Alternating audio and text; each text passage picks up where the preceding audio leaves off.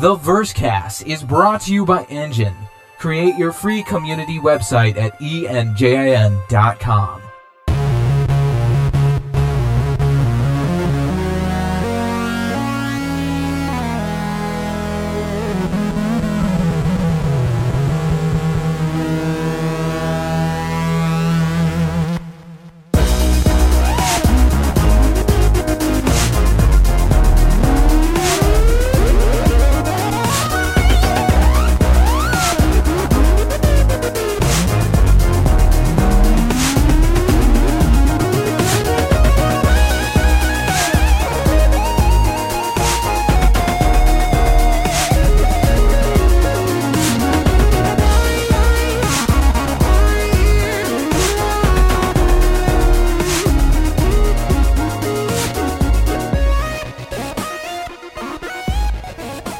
Jimmy, how are you doing? Well, let's see. I am working crazy, insane hours right now. What I do for a living is exceedingly busy this time of year. It is 110 degrees in the shade, and parts of my city are on fire. How are you doing? So everything's great. Everything's going to be just great. Yeah, we Los Angeles has fallen headlong into summer. There are people suffering heat stroke. There's the missus and I were out and about on Saturday, and there were just a bunch of alerts for people, passing out and getting sick. And we had a couple of guys that work in our warehouse that actually got sick, got heat stroke today. And so, yeah, it's welcome to summer in Los Angeles. Well, we're hot. We're not that hot, but I think the thing that's toughest about it is the transition, because last week at this time we were having mid to low 80s were the highs, and we had gentle delta breezes, which were refreshing. And now it's just stagnant and boiling. Yeah, even here, as early as last week, the weather was beautiful. We had there was one night last week where it was about 72, and it was just amazing. Yeah, so same here. And I had actually I was talking to some friends of mine, and I'm just like, it just seems like when are we going to roll into the heat? And we just went from 0 to 60. It started yesterday, and the temperature or Saturday, and the temperature just skyrocketed. And it's just been that way for the last couple of days, and we're all just hiding in our air conditioning. Well, and the good news is that it's expected to last for at least 2 weeks. Oh boy! Yeah! Oh boy! Freon's my friend. That's true. We are Those Guys with Ships, and this is episode number 116 of our show, now with extra buttery goodness. Is it buttery? It's not really good for you. I mean, I feel bad for our listeners. They're going to get high cholesterol or something, right? It's butter substitute. But we have butter substitute? That's even worse. Don't tell anybody. Can't This believe is the the show's not Versecast. butter. It is, but it is lightly salted. Sea salt. This is the Versecast, the best damn Star Citizen podcast. In this show, we discuss development news to do with the best damn space sim, Star Citizen. And today is June 6th, 2946. All right, we better get down to it. Spoiler alert. Those of you who are not caught up on your Game of Thrones through episode number 9, you better go find something else to do for about the next 10 minutes, because we got business to take care of here. All right, I am firing up the rantometer, and we are going to be spoiler ridden for the next 10 minutes, starting in 3, 2, 1. Rantometer up, Gleep, go for it. Wow, that was my WTF noise. Okay, deep breathing. Okay, so I want to go back to episode number 8, because we've not recorded since then. Sure. And in episode 8, we got some nice Sandor the Hound scenes. His little revenge page was most satisfying, I must say. I mean, he was running around hatcheting people, which he does so well. It's true. But that said, we were expecting to get the Clegane Bowl at Cersei's trial by combat. But then Tommen said, no. Trial by combat, now illegal. So that little potential delicious bit of the ultraviolence, gone. Not going to get that. So, and kind of the Hound is sort of left hanging Hound. Is he going to head north with the to the Wall with the Brotherhood, who apparently are one of the few groups of characters in this story that are paying attention to like the really big problem? They know that they need to frozen ice zombies. Frozen ice. Well, the ice zombies are not the problem. It's the guys that make the ice zombies. Oh yeah, that's the head of the snake, if you will. Yeah. So is he going to go north with the Brotherhood? They've offered him a job, essentially. We don't know. We could still get Zombie Mountain versus the Hound at some point. We'll have to wait and see. But in the north, Jon needs troops he needed troops for the Bastard Bowl, which I kind of thought was a pretty cool thing to call it. And Sansa sent Brienne south to parley with the Blackfish, and it was an epic fail. I was so disappointed. She shows up there and gets nothing accomplished. The Blackfish, we get no completion to his story arc. We just know that he's dead. Because he wouldn't leave his home. We get Jaime saying bye-bye, Brienne and Pod gently floating down the river in the pre-dawn gloom.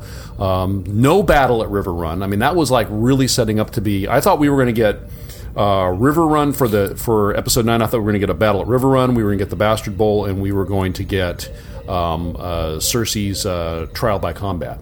Or something in Marine. I thought we would get like a trifecta of really cool battles, but no. So anyway, but now Jaime gets to return to King's Landing and rescue Cersei. Boo! And please, somebody tell me they didn't write that stupid little tell me a joke sequence between Tyrion, Missandei, and Grey Worm just to kill time until Dany could like come jumping through the door and say nothing. Just stand there staring at people. I thought her standing there staring at Tyrion was brilliant. I enjoyed that personally. You're wrong. She just was staring at him, watching him stew in his own juices, and to his credit, he really did he did buy them time. I mean, he did. He did set that city up to be in a better place. He just didn't realize he was going to get burned by the slavers. So, I kind of feel bad for him because he was doing a decent job. He just got burned in the end. And the funny thing is that Daenerys left in chaos and returned in chaos. So it was just kind of like, okay, so you've done what in the, 1 or 2 weeks I've been gone? Well, she's been gone since last season. Right, but we don't really know the time. The time is kind of vague in Game of Thrones. I will be getting to that shortly. Okay, so anyway, it seemed like it was silly filler that just didn't need to happen. But that was not the worst of it. No. By far the most egregious violation, still speaking about episode number 8, the most egregious violation of the fans' trust was the complete and utter nonsense they foisted upon us as the conclusion of Arya's summer holiday in Braavos. What was that? Remind me, Jimmy, please. Why did she go there? What did it accomplish? Please tell me. Well, she did receive training in the arts of combat and assassination. While she will not be serving the faceless god or the many-faced god, she did walk away, I think, with an amazing skill set to be able to get back to work on the more pressing issue, her list.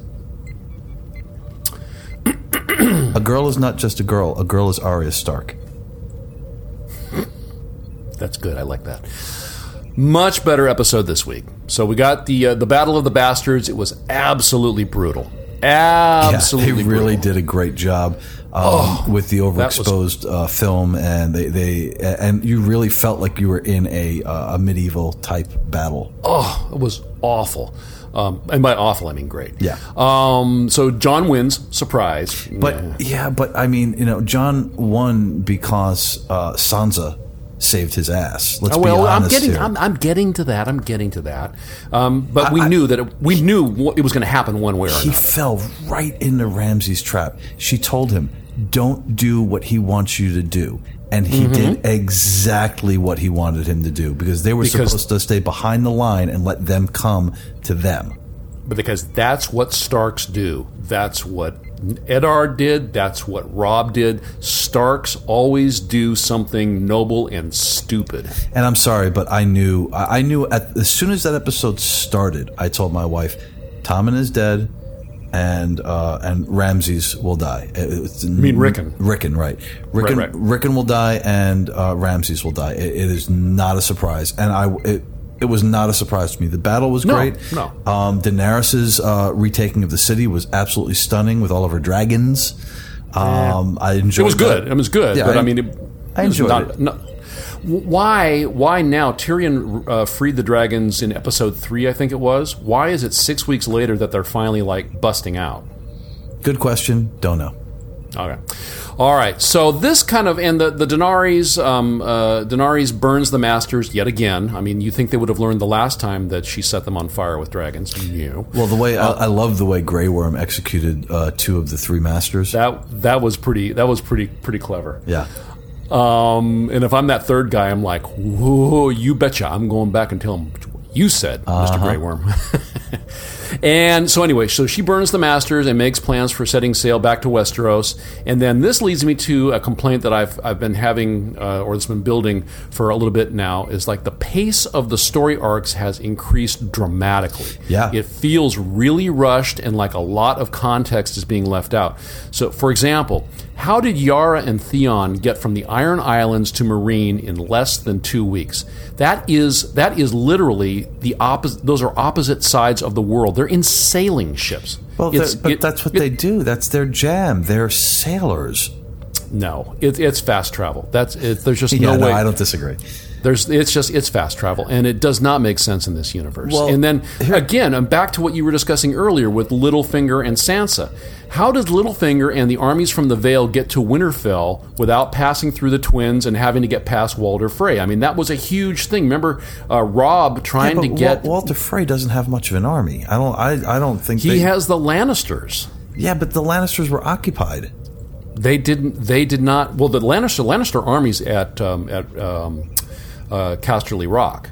So I mean, but they didn't even make mention of it. So I mean, it's just basically boom, they're there. She sends a raven, and 2 days later they're there. It's fast travel, you know. Mm-hmm. And it's like I remember early on in the series how long it took to get anywhere, and how much a part of the story that was. Well, I mean, here's the thing, though. We have one more episode in this season. Mm-hmm. The next 2 seasons are it's 7 episodes and 6 episodes, and that's it. Ooh, now where did you get this information? That we have 2 more seasons. I read it. Either I read it somewhere, or the missus, who's very up on all of the Hollywood gossip, told me. But yeah, that's it. They're wrapping the show up. And, so 14 more total episodes. Right, and basically they're stretching what would be a season, 13 episodes, into two seasons. Well, no, a season's 10 episodes. I guess it depends. Some of them are 13, 26 or 13. Yeah. No. Yeah. No. Well, I'm not talking about Game of Thrones specifically. I'm talking in general. Well, but Game of Thrones specifically is what. Well, anyway. Okay. Yeah. So. All right. So. Yeah. That the belief is that they are doing basically 7 episodes or 6 episodes next season, and then either 7 or 6 the following season, so it equals out to 13 shows. All right. and then they're done. All right. Well, we're coming up on our 10-minute limit here. So anyway, I just I was much happier this week than I was the previous week, and I'm just really afraid that with the increasing pace of story arcs here resolving, that we're going to end up getting disappointed in the long run. But it's entirely possible. And we are back. Rantometer disengaged. Spoiler wall replaced. How high did the Rantometer go? On a scale of 1 to holy crap, you were just touching cotton. Cotton? Crap, cotton, touching cotton. No, really? I was so clever that time. I was clever. But you have to remember your audience, and I'm not smart. Okay, fair enough, Forrest. You ready to talk All about right. Star Citizen? Star Citizen, let's talk about Dragonfly Mania! Oh, they were so smart on this move. I have so many opinions on this particular ship. Yeah, this is a very cool ship.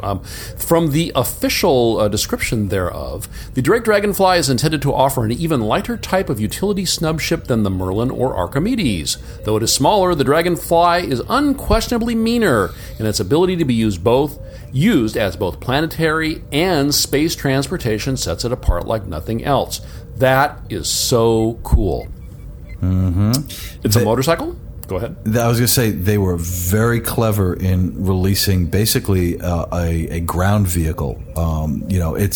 It's a motorcycle that can fly in space and can also fly on land. And another thing, one of the things I really like about that fact is because it's an open cockpit, you cannot enter, you cannot go in and out of or on and off planet. It has to be in a ship if you're exiting or entering a planet. And I think that's great. I am very impressed with the fact that, or I should say it's very smart marketing, to basically have a ship, and I'm using my quote fingers, to have a ship, go on sale for $35, very affordable, really sell the motorcycle gang-esque aspect of it, and really introduce, I know that we've got the buggy, but how useful the buggy is going to be versus how useful the Dragonfly is going to be is night and day. The buggy almost seems like it's not even worth it anymore. Well, that's interesting because someone on one of the RTVs, I think it was, asked the question of Ben, said, hey, how come we can't get a CCU from the Grey Cat buggy up to the Dragonfly? And Ben said, well, but hold on to that Grey Cat because it's going to be very useful to you at some point in the future. So interesting. So they've got, I wonder what their plans are for the Grey Cat and how it is going to differ from the Dragonfly. Because at this point, hands down, the Dragonfly, in my opinion, is the ground vehicle. You know what I mean? To get from city to city, or to travel across a planet, you're going to probably want to use a Dragonfly, something that doesn't have wheels. Right, but let's just make a silly rule and say that the Dragonfly can't fly indoors. And so, if you have an underground city or something, a place like ArcCorp, okay. You're not able to use the Dragonfly there, but you would be able to get around in your golf cart. Okay, all right, sure. And the Dragonfly, like the buggy, seats two. So you and your bestie can ride biatch and share in the exciting adventures. OMG, totes. I prefer the Meerkat. Yeah, the Meerkat. How about you? The Meerkat is Meerkat's exceptional. What was the term for reverse again? I forget what that was. The Siamese twins. The Siamese twins. I think the Siamese twins is my favorite. Yeah, well, clever folks will find a reference in the show notes. Mm-hmm, it's true. All right, well, the Dragonfly, it has three modes. It's a compact mode for transportation, for moving it around, a space mode, as we said, for flying in space, and the ground mode for flying on the planet's surfaces. Very exciting. Now, it comes in yellow with chrome, a limited edition for the initial concept sale only, not to be offered again, is what Ben said, or matte black. You can get it separately or in pairs, and it even comes in a mixed pair bundled with the Caterpillar, all with LTI, which was because they couldn't separate the insurance portion of the package. They couldn't have different insurance levels within the same package. So folks that make a move on that will benefit for a second chance at getting the Caterpillar with LTI.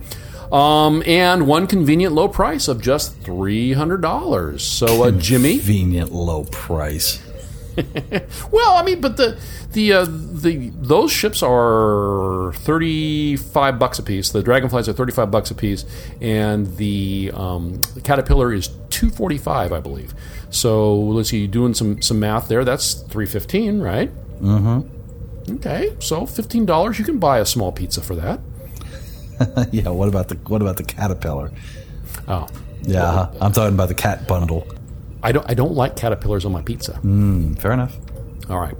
So, any interest in this ship there, Jimmy? Oh God, Gleep. Things have happened in my hangar. Tell me.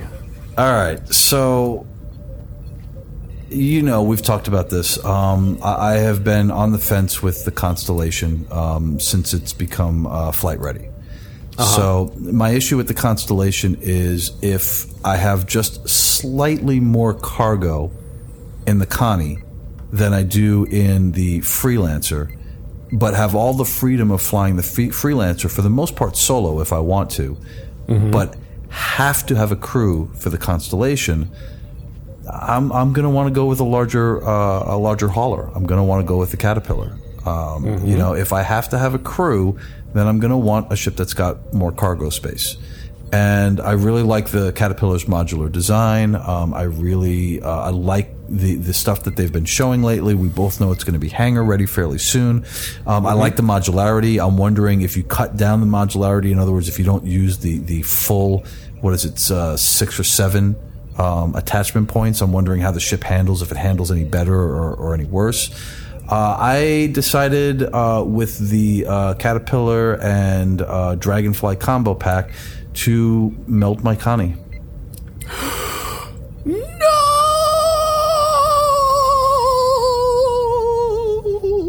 What a world. Melted my Connie, had a store credit that I had been sitting on for quite a while now. I'd say good 4 or 5 months.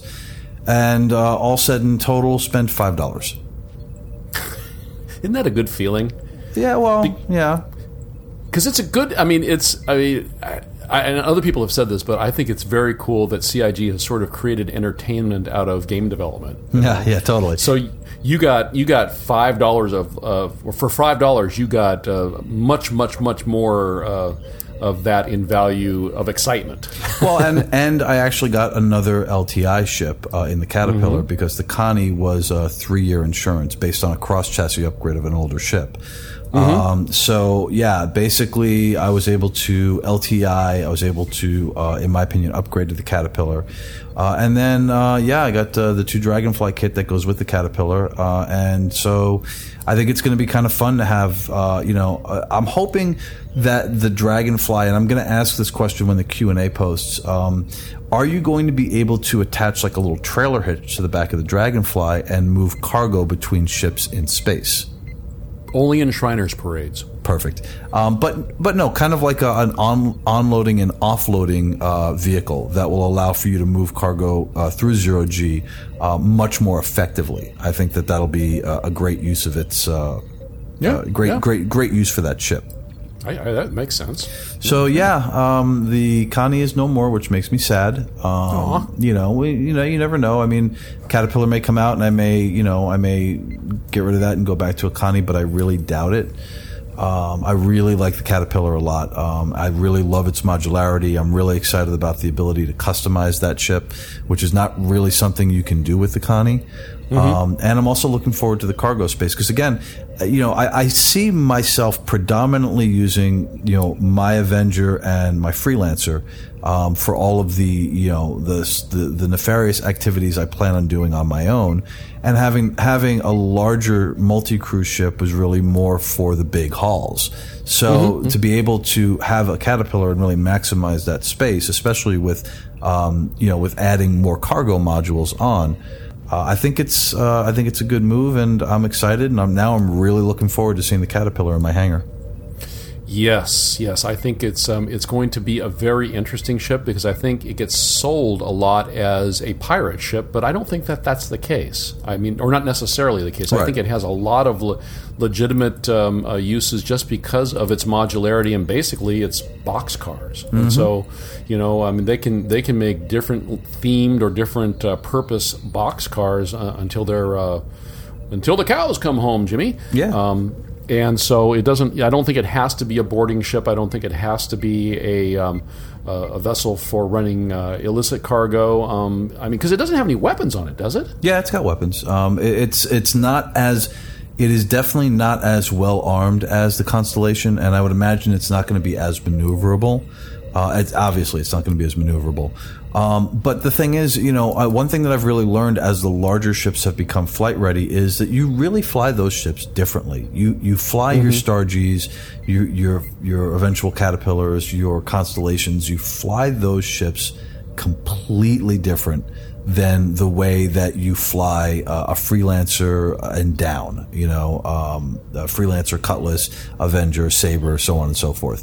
And there's varying degrees of adjustment. The Freelancer is definitely a ship that is a little bit slower on the turns, whereas a Saber is not. So there are varying degrees. You change your flight style a little bit based on those ships, but there's a noticeable and big jump with the way that you will fly the larger multi-crew ships. Yeah. And so, it's, and I love that too. I love that you can already see in the game the need to change the way that you fly depending on the ship that you're flying. Yes. And I think that's the way it should be. Yeah, I agree 100%. Absolutely. Yep. Well, I am torn. Part of me thinks it would be a handy addition to my big ships, the Gemini or the Genesis. But another part of me is screaming back at myself from deep in the abyss saying, stop spending money. Yeah. The thing is, I haven't actually, except for maybe $5 here or $15 there, I haven't really spent much money on CIG in over a year. I've been just kind of playing the shell game and moving stuff around based on my needs. And I have a very specific desire in game, smuggling and info running. And everything that any ship that I have is based around those game mechanics. So I don't have any interest in a Genesis. I don't have any interest in a Gemini. And so my advice to you would be to not get it. Because I don't really think it's going to fit into the universe that you're trying to create for yourself. I think that you're going to get more out of your Genesis and more out of your Gemini than you would out of a Caterpillar. Yeah. Well, it's and before the Dragonfly the concept sale went live, I did buy back my LTI Hull A and CCU it to a Reliant core.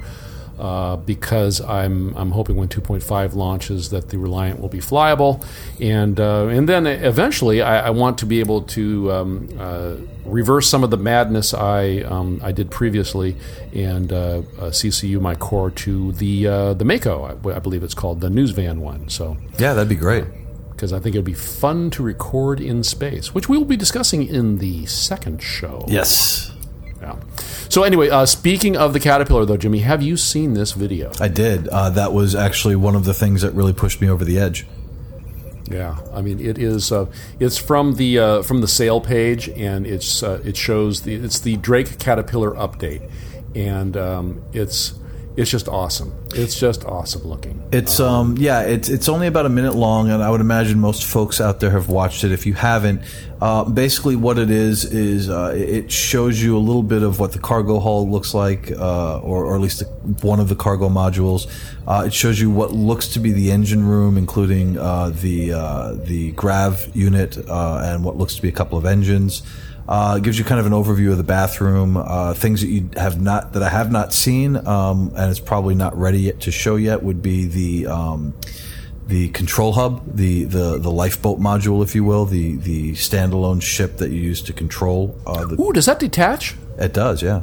The ship on the side of it, yeah, that it's designed to be kind of an escape pod. Like if you have to dump your cargo and run, it's designed to have a life of its own. So in a way, it's a ship and a ship.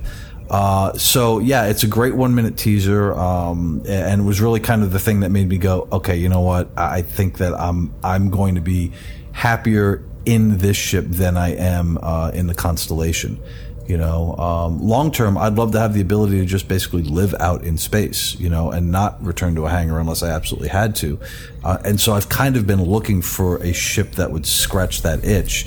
And I don't feel that way about the Constellation. I do feel that way about the Caterpillar. Well, and like you said, we know that it's going to be flyable soon, and I am torn. Or at least in hangar. Well, they said, who was it that said that? Somebody said that, coming up down the road, that flyable big ship, that the Caterpillar was the most likely candidate. I don't know. It's, I like it. I like it. I think it's a pretty cool. That's a great ship. I mean, the thing is, you do what you do, but just keep in mind that, I just don't give in too much to the fact that it's the new hotness, because I honestly don't necessarily think that it's a ship that would fit your play style. Well, you see, but the thing too is that we are able to buy back pledges, right? One every quarter using store credit, so you can have fun in the near term and then right size your PU attitude. Fair enough. Yeah. So anyway, we'll see. So on this week's RTV, Matt Sherman fielded some questions about the Dragonfly. He said that a Caterpillar module will hold at least 2 Dragonflies while in their compact mode. And though for sure a Fly, as we're going to call it, will fit in the back of a Freelancer, the only ships it currently and for true won't fit in are the Avenger and the Reliant. So that's kind of interesting, I thought. Yeah. And then there was an impromptu Draw the Dragonfly contest initiated on Reverse the Verse episode 98. And Jimmy, did you see the fine works offered up by some of the TGWS members on our forums? Brilliant, stunning, amazing, Picasso-esque, especially yours. I felt the Pew Pew Pew, although, I'm sorry, not yours. Who did the Pew Pew Pew one? Hold on. That was Amontillado. Amontillado, yes. I thought the Pew Pew Pew and Pirate Skull on the side was exceptional. Just brilliant work. Absolutely brilliant work. Avi Physics posted some great stills of what looks to be astronauts experimenting with scooters. I don't know why, but okay. Because the 60s happened. Well, I would guess this had something to do with the moon landing, and let's go ahead and try a scooter and see if that works. And then they landed on the buggy. But and then of course Avi Physics' more detailed or hand drawn render is spectacular. Yes, very cool. So we will link that page in the show notes. So definitely do go check that out. Low tech as well, very nice. Mm-hmm. The sale lasts through the 27th, and that's 1 week from right now, right here, right now. Now, the Caterpillar... Right here, right now. The Caterpillar, it wasn't on sale up until this point, again, right? It was off... It's not always on sale. You can't always buy a Caterpillar right now. Is that correct? Correct. Yeah, that's what I thought. Yeah, I think that's right. It was one of those things where it was like it was the right opportunity, it was the right package, and it just felt like it was time to make that move. Yeah, because it was. I think they see the two as being related. Kind of like when in the last patch when Starfarer went live, they released it, the Gemini and the Reliant. Again, only the base model because it was in hangar. So right. It seems like anytime something happens of significance with a ship, be it flight ready or hangar ready, that an opportunity presents itself to get back on that train. Absolutely, they do. They're doing a very good job marketing. Yep.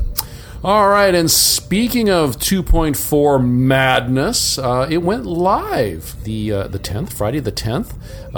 They did a release on Friday again because I think they like working weekends. The parking's a lot easier. Yeah, totally.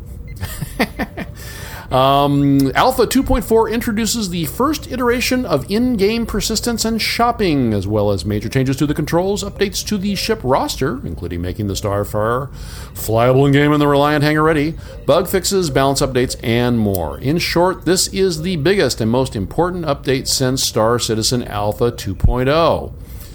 The Starfarer, and as we were just discussing, the Starfarer Gemini and the base Reliant all went back on sale. I believe it's through today, Jimmy. Close of business here on Monday the 20th, in celebration of 2.4's release. So, Jimmy, did you make any other moves? No, that was it. I think that was enough, though, Gleep. Well, I did get the core, which because it was available, because it's not normally available, so I did get that back and popped it into my hangar. Oh my God, it's a beautiful ship. Yeah, I was going to say it looks so pretty. Now the core is what, just the cargo hauler, right? Correct. The mini hauler. Right, the mini hauler, right. Okay. Right. Which also, if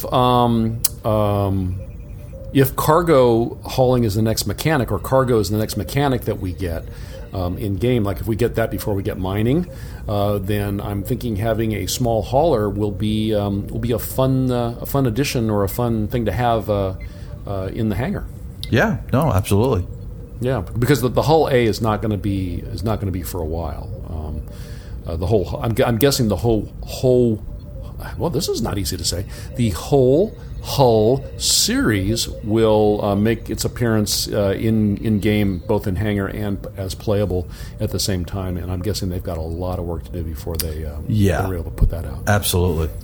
Yeah, and I can't imagine that we're going to see a hull in a playable context in Squadron 42. So it's likely not high on anyone's priority list. So. Right.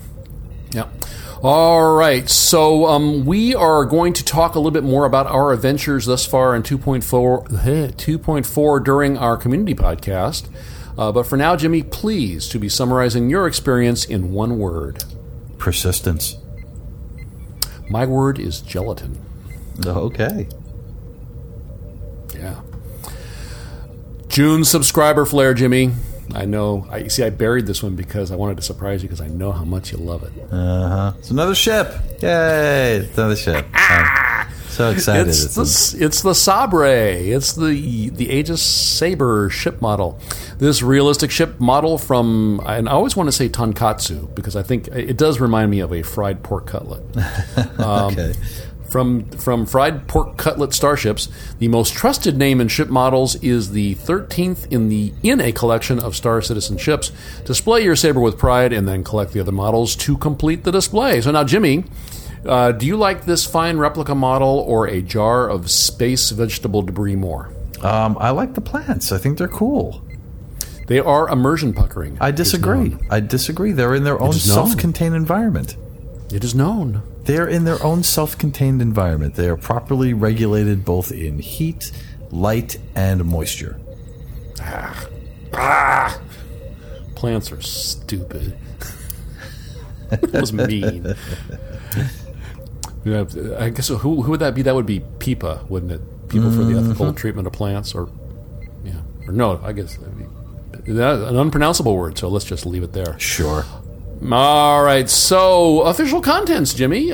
Since last time, we've gotten a couple episodes of Around the Verse, 2.35 and 2.36. So in the former, be sure to check out part 1 of Disco's interview with freelance ship concept artist and illustrator Mr. Jim Martin. He worked on Deep Space Nine, Starship Troopers, the Matrix sequels, and Alien Resurrection. Now, he's kind of like this show, Jimmy. He has his roots in NorCal, and he has other roots in SoCal. Nice. Yeah, so you're in SoCal, I'm in NorCal. It's like peanut butter and chocolate. You see what I did there? Uh-huh. I love Reese's. And do not be sure to not miss 2.35's ATV Fast Forward. Way cool EVA FPS combat. Kind of reminds me of slaughtering the Nolly in the first Unreal game. Did you ever play that game? No, I did not. Hours and hours of pointless brutality inflicted upon meditating pacifists. Interesting. Yeah, this was before Grand Theft Auto, so you had to have some place to get them wiggles out. Okay. Yeah. Then in 2.36, don't miss the second part of Disco's interview with Jim Martin. Then also Disco's Ship Shape interview with Matt Sherman, in which Matt explains oodles of cool stuff about the Dragonfly.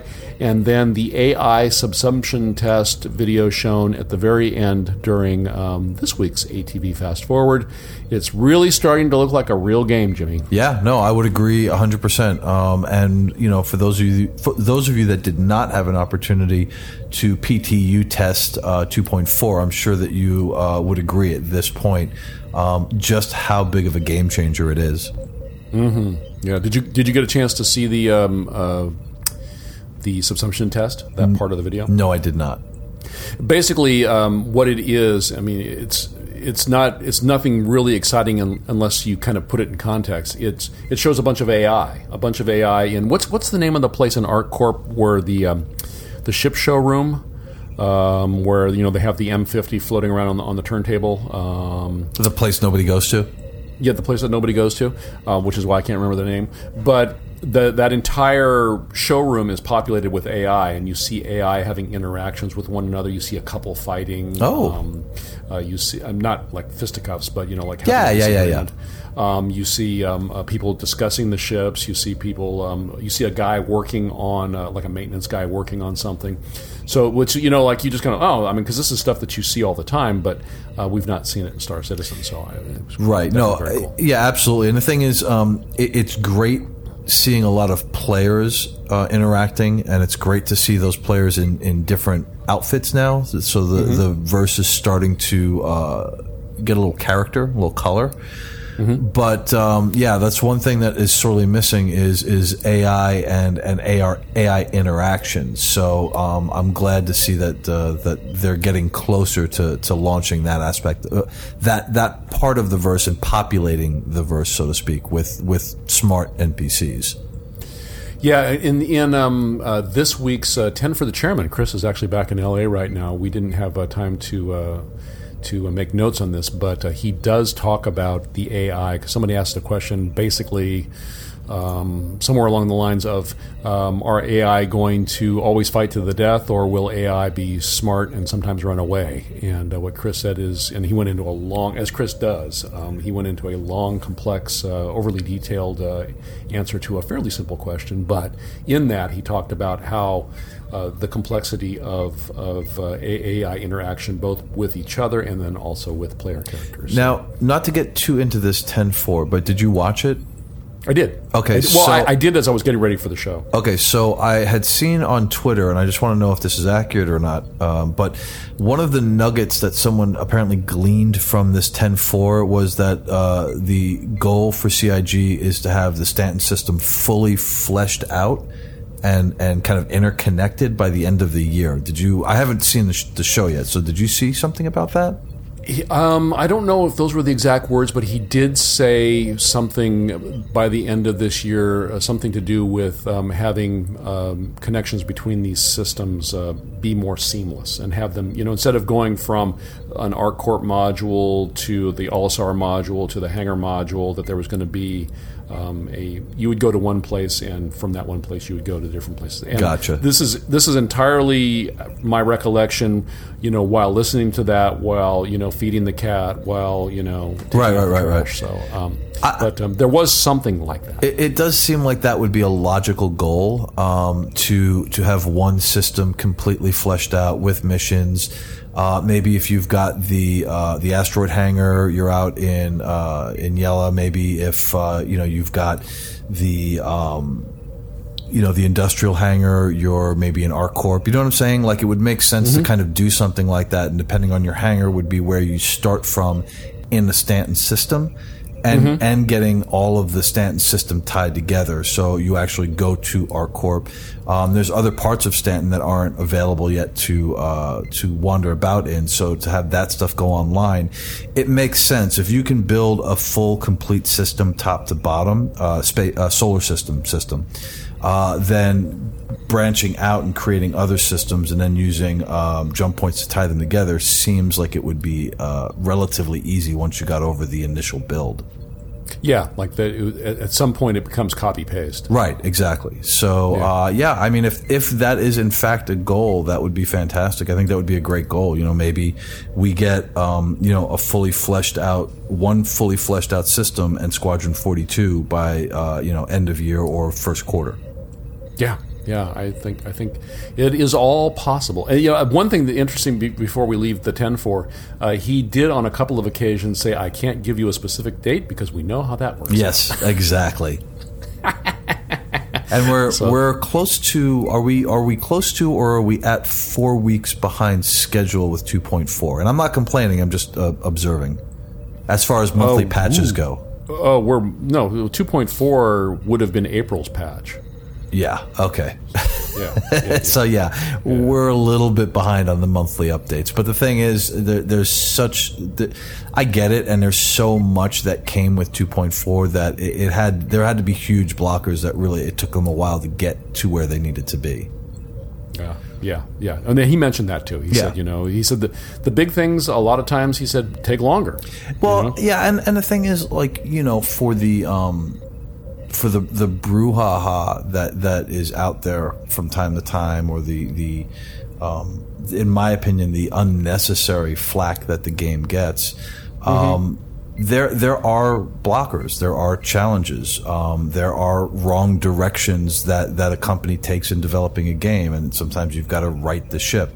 All of the things that people cite CIG as being, the end of the world for CIG, are all very common things in game development. So it's just that CIG does it publicly, so it becomes more like, but the truth of the matter is that when you hit these types of blockers, it does set the game back, and it takes a while to get past them.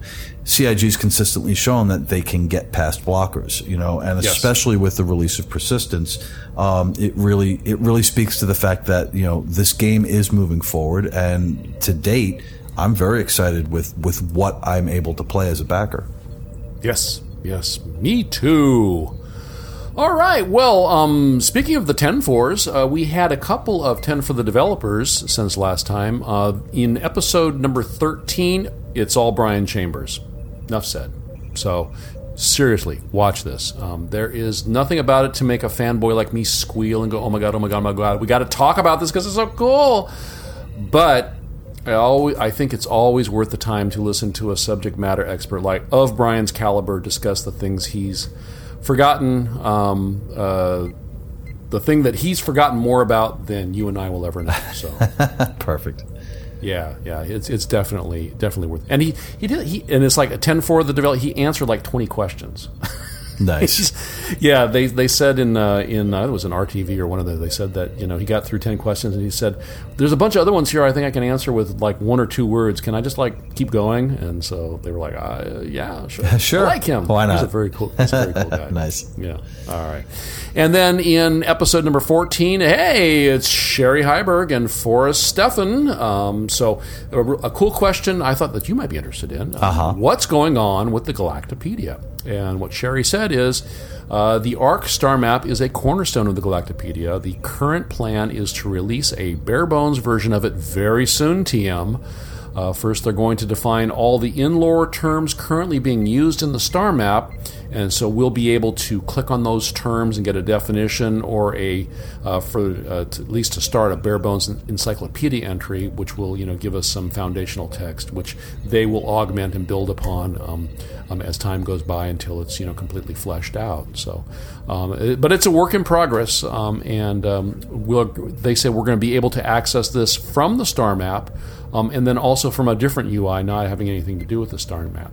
There will be a search tool for us to use and a glossary where we can see all of the terms that are available to us. And so I'm thinking for you lore heavy types, it's going to be pretty exciting, or it's got to be pretty exciting for you to the idea of having a tool like this as a resource available to you.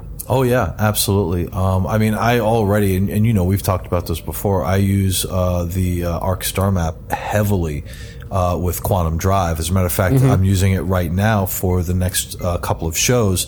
I'm traveling, Jackson is traveling into the Banu Protectorate, and so to be able to pull that up on the star map and get, descriptions that are defined enough to allow me to storytell is incredible. It's been the star map has been an amazing tool for me to use in relation to Quantum Drive, and it's a great bit of lore for anyone to play around with.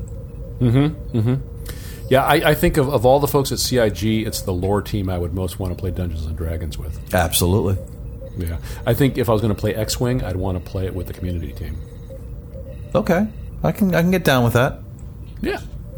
Because I think Toast is a big... well, he's not on the community team, really, but I understand that the Toast is a big X-Wing player. So nice. Very cool. All right, and then in the reverse, the verses, episodes 98 and 99, Jimmy, in number 98, we got our first glimpse of the female character model on Sandy's Twitter feed. So have you seen that? Oh, yeah. I'll pop open a nice bottle of Cavatier and welcome the latest to Star Citizen. Oh, yeah. So I thought that was, because a lot of people have been, very interested in having this happen. So it's she's in engine. Yeah, no, I think that's fantastic, and they've talked about soon TM the ability to do a basic character customization as a beginning, the first iteration of that process. And they had said, I forget where I'd read it, but they had said that you'd be able to select a male or female type, and then they weren't sure yet, but maybe 4 to 6 different faces, 4 to 6 different looks, a very basic system just to at least start character customization. And I think that's great. I mean, I personally, I'm not going to be playing a female character, but we have female Star Citizen players out there, and not the dudes that want to create female characters. That's that's cool. That's your jam. But we have female players, and I feel bad for them. I mean, if you flip that around, if you're a dude and you want to play a dude and there's only female characters, it's hard for you to relate. For me personally, I like to relate to my character. I like to create a character that is kind of an embodiment of myself in that universe. And I would imagine that, there's a fair percentage of our female player base that feels the same way. And so, it's going to be great. It's going to be great when that option is available for that player base. And I'm really looking forward to that. And of course, beyond that, it just adds more diversity to the verse. Absolutely. And now if you scroll down, and this is all on Sandy's Twitter feed, so you can, she's at Sandy Gardner, so check that out. But if you scroll down to the picture below the second female model picture, there is Gurmak and the cat.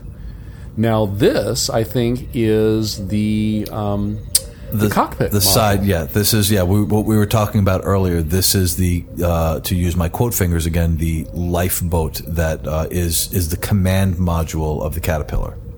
Now, are those Richard fingers? Is that what we were calling them? Yes, earlier? we were calling them Richard fingers. Okay, well, hold on to that thought because it'll come back in the next show. Perfect.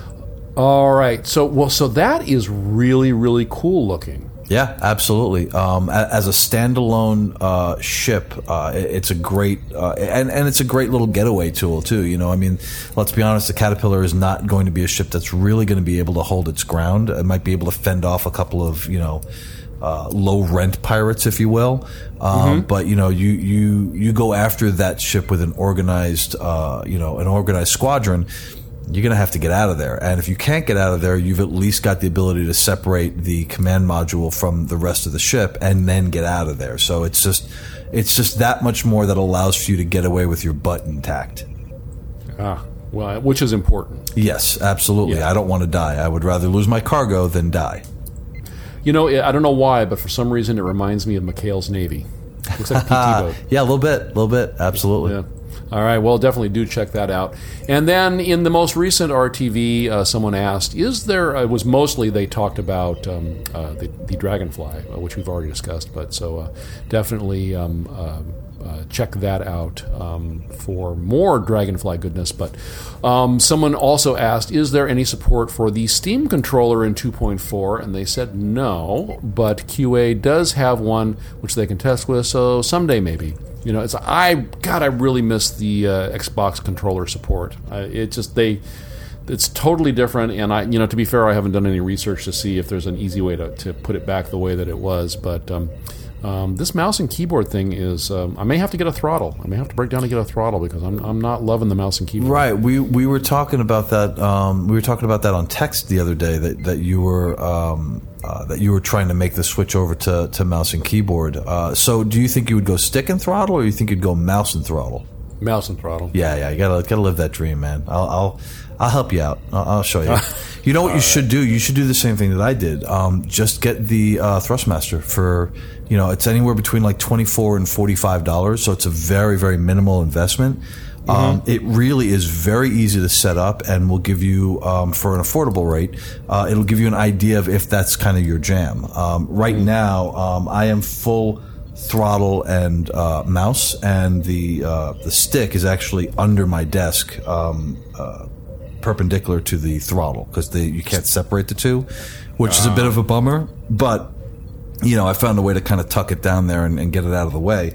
And I absolutely love it, man. I really do. I mean, I'm looking at other higher end throttles, again, Richard Fingers.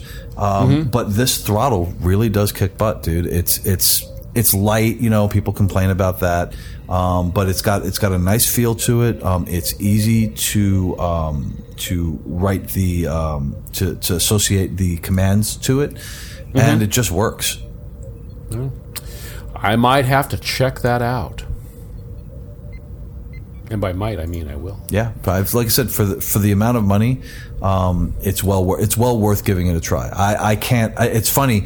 In 2.4 in the PTU, the first couple of patches, they kind of completely hosed the stick and throttle setups, and it was really, really buggy to the point where I couldn't fly with my throttle.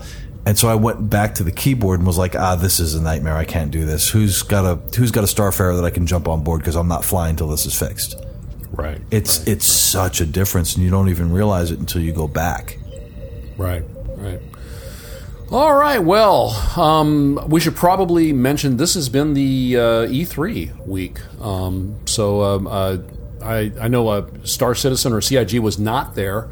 But even though it was in LA, which is kind of interesting, but I guess sort of the nature of the event and also the expense. I understand it's just god awful expensive. I'm guessing your wife was there for a lot of it. Yep, didn't see her all week.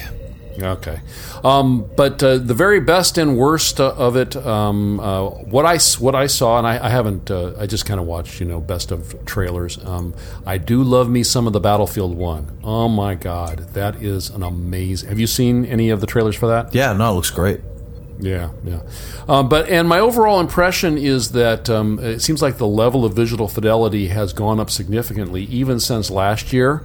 But that said, there's nothing really that stood out screaming, revolutionary new gameplay. It seemed like, still the same way of playing games. It's just that the graphics were more intense.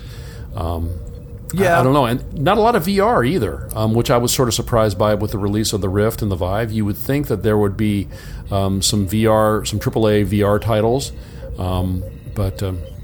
Who knows? I guess maybe next year. Maybe next year that market will be a little bit more mature, and they will be pumping stuff. But there were a handful of noteworthy VR games. But then there were also, for example, a not so noteworthy VR game. Apparently, Resident Evil, the way that they have integrated their controls, apparently is making people sick. Right. So, but there was another horror game, I forget what it's called, that looked really, really good, that my wife had tried. And overall, she'd kind of said this. I think that my wife kind of hit the nail on the head. Nobody really knows what's going to hit with VR. So everyone's kind of releasing these almost kind of testing the waters games. There's a few bigger games that are coming out, but for the most part, it's either titles that you already recognize, or it's kind of like they're just kind of seeing, they're kind of getting their feet wet in the VR and trying to figure out what's going to work and what's not going to work before they invest too much time in it. And it's also, in its first iteration, VR is not going to be a cheap thing to get into. Right. Well, I mean, how much is the setup for the PlayStation going to be? A couple $100? Yeah. Well, I mean, so. But the thing is, like, I think it's either PlayStation or Xbox. A fair number of games are going to look like you're sitting in a movie theater, so they're not actually going to be VR. and a lot of the bulk titles that they're working on are smaller, kind of just quick games, quick and easy games. It's going to be interesting to see how it pans out. I think initially it's going to be slow going, and in the meantime they're just working on better graphics. Yeah. Well, and they certainly are accomplishing that. So, and I have a really hard time getting past the shiny pictures. So that's the extent of the research I did. But because I wrote it, I'm going to read it. Then there's that game by the guy who did those other games. Then they fired him, and now he's got the guy from that show, and he's naked, and he has a baby attached to him with lots of dead fish all around, counting the minutes until I can play this game, Jimmy, every single minute. I just don't get it. You know what I'm talking about? No, what game are you talking about? Death Stranding. Okay. That's you're a Walking Dead guy. It's that guy from Walking Dead. It's the guy that the Metal Gear Solid guy, Kojima. I'm sorry, Hideo. Okay. Hideo. Okay. All right. Is it no? Kojima is his name, is Hideo's name, and he worked for the company that they fired him, and he got a bunch of money from Sony, I think it is, to make this game. But anyway, check out the trailer. It's at the end of it, you're just kind of like going, okay, I don't really see the game here, but okay, maybe that's sure. the revolutionary new gameplay I'm looking for. But I don't have a PlayStation, so here's the thing. I think that we're going to start to see more and more. I think that we're going to start to see over the next few years, in my opinion, and this is a little bit off the beaten path, but I think we're going to start to see more of a revolution in MMOs. Where they're not going to be the WoW model, they're going to be more the Star Citizen model, where they're going to be. I hope. They're going to be basically that single player game in an MMO universe. I think that if Star Citizen releases to the success that we think that it's going to receive, you'll start to see a lot more copycats in the MMO genre, because the MMO genre is a bit stale right now.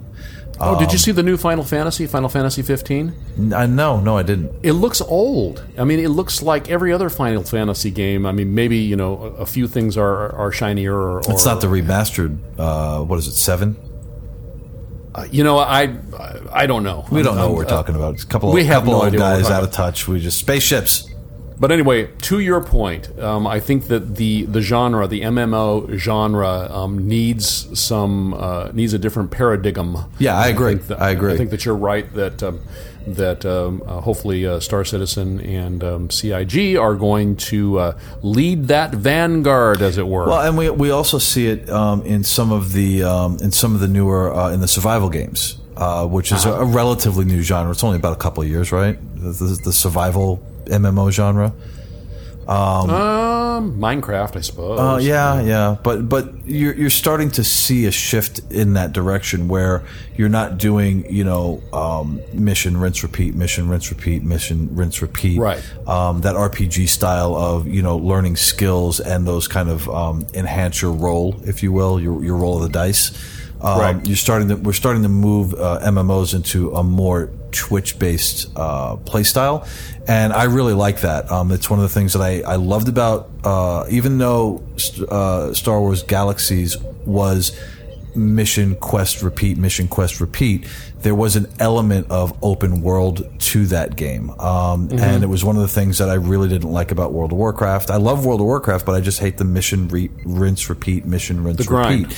Yeah, and it also having an MMO that is more Twitch based, that is not skill based, and really having it be more of an open world, I think really lends itself to end game play, which is a big problem with these types of games. You get to the end of the line where you've maxed out your level cap and you've got all the cool shiny armor. Now what do you do? Right. And if you're in an open world that doesn't really you're not really binded to a skill set or binded to, the end game is maxing out your level. It really does open up a lot more gameplay and a lot more of the ability to live in that game, in that universe. Absolutely. All right, then. Please do go to Engine. They are the quick, easy, and free solution for hosting your community website. That's ENJIN.com. Thank you, Ronald Jenkins, for letting us use your music. Check him out at ronaldjenkins.com. Be sure to check out Star Citizen The Base Radio at radio.starcitizenbase.com, where you can find a broadcast of one of our shows every Saturday afternoon. This show is now available on the Google Play Music. Definitely check it out. You can get the Google Play Music app for Android, iPhone, and on the interwebs for your computer. You can reach the podcast by email at comms@versecast.org. On the Twitters, we are at Versecast, and please do be sure to use the hashtag TGWS. Our RSI Star Citizen organization can be found at robertspaceindustriescom/orgs/Versecast. Please upvote us there on the RSI Community Hub in the Podcast and Deep Space Radar sections. Links are in the show notes. On Steam, we are Those Guys with Ships, and please, please, please be sure to check out our gaming community website. It is versecast.org. My name is Gleep, and all my contact information is in the show notes. Jimmy? You can find me, as always, most chatty over at Twitter, at Jimmy Croker. And Quantum Drive is back. I think that, we're all aware. Just got through episode 2. And we're moving on to episode 3. So every Thursday night, 9 p.m. PST, and Saturday, 1 p.m. PST, you can catch the show over at the base. Nice. All right, then. Until next time, we are Those Guys with Ships, and this has been the Versecast. See you guys. Happy sh**ing. Happy who? I hope you have some beeps left over. Oh, God. You're going to pay for it. Why do you hate me? You know it takes time for me to beep stuff. because Tormund said so.